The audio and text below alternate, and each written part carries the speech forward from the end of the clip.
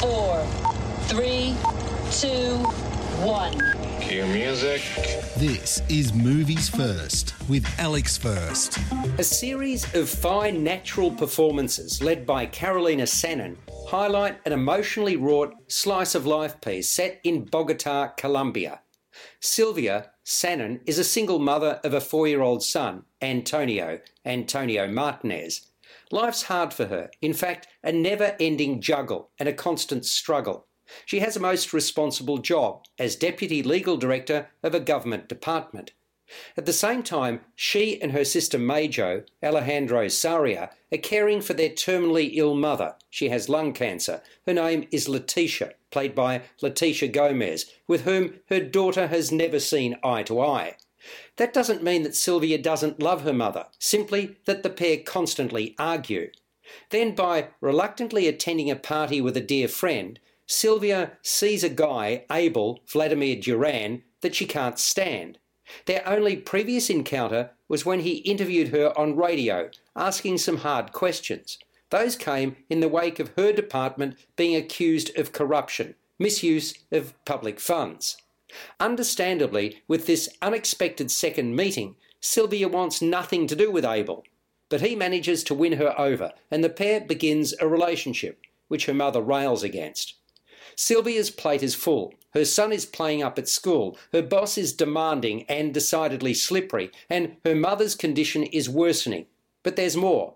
Just who is the father of Sylvia's son, and why isn't he in the picture? Litigant may not be the most relatable or stimulating title. It may not cause you to rush out and see this film. But I'm here to tell you it's an insightful snapshot of a messy but ordinary upper-middle-class life. The stresses that Sylvia feels are palpable. There's a sense of chaos, of waiting for the next brick to fall. All the while, Sylvia is fighting for more order, for more responsibility to be taken and shown by those around her.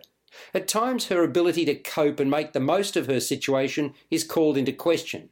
That isn't helped by the constant haranguing by her mother, who begins by stridently refusing treatment and continuing to smoke. Litigant feels raw, and that boils down to not only Sannon's performance, but to the roles assumed by all the principals and supports. In particular, it's impossible to ignore the depth of feeling displayed by Gomez as the mother who knows the end is near. Leticia's personality is combative, and she wears it as a badge of honour. Sylvia's new boyfriend, too, is portrayed as a fun-loving bear of a man. I dare say most, if not all of us, will be able to relate to the scattered life Sylvia is leading. No straight lines here, just scribbles on a page, as if drawn by, yes, a 4-year-old.